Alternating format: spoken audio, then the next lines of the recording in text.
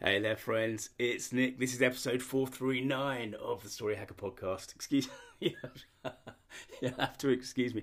I'm sounding a bit croaky, but it's only because uh, it's really early on a Sunday. I've been up for a while, but my family are all still snoring, and this is the first time I've spoken out loud this morning. Anyway, I want to talk about a tale of two clients, just to contrast it really.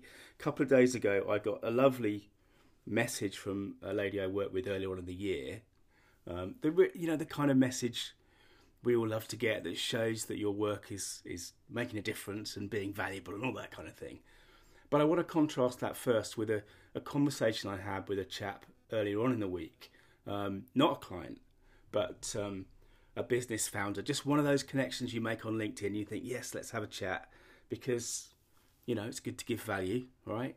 Give value first, that's what we do.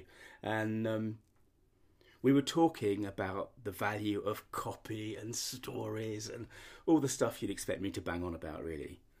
And he said, yeah, I had this fantastic copywriter who wrote some stuff for me. But it was a bit out there, and I ended up not using much of it.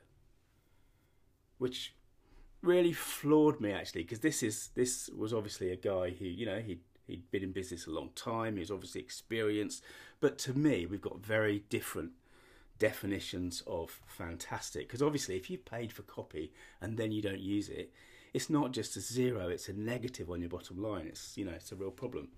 And I want to contrast this with this note I got from a client a couple of days ago. He said, "Hey there, Nick, I hope you're well. Just wanted to drop you a note.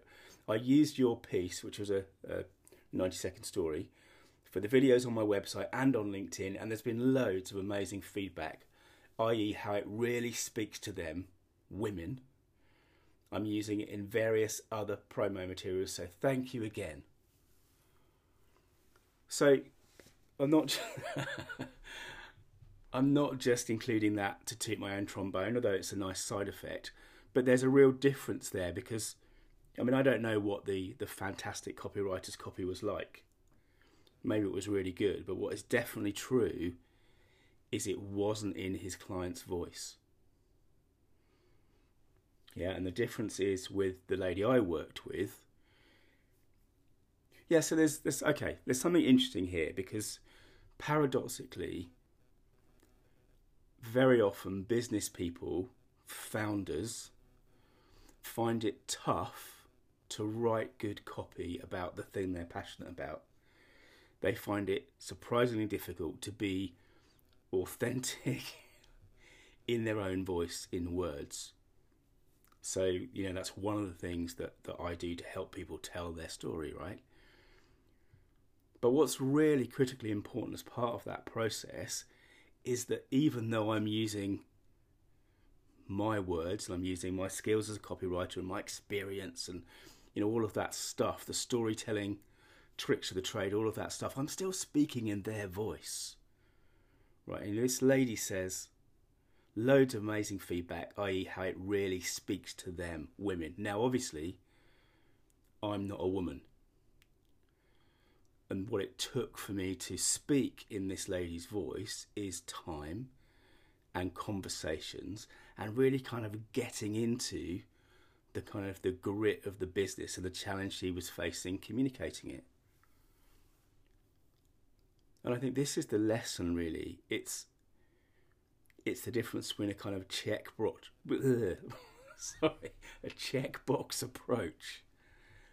Let's get some copy done, check. Let's get a website done, check.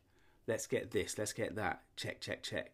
You need it to be integrated. You need people, particularly if you're subbing out, if you're not doing things yourself, you need people who are prepared to spend the time to really understand the business you're building and the brand your business is selling, so that even though you didn't write the copy, even though you didn't make the website, whatever it is still functioning, it's still performing in your voice, it is still authentic to you. And that's one of the things that I do, and it's certainly one of the things that people can do for themselves if you've got the time to sit down and think about it and do it properly. And that's one of the ways, of course, that your story will mean business, like real business, like for this lady, as opposed to this other guy whose brilliant copywriter didn't really do the job. Thanks for listening. Oh, and I almost forgot. Tomorrow I'm going to tackle a thing that's beginning to bug me. Yes, you do have a bloody story, and I'm going to help you find it. Bye now.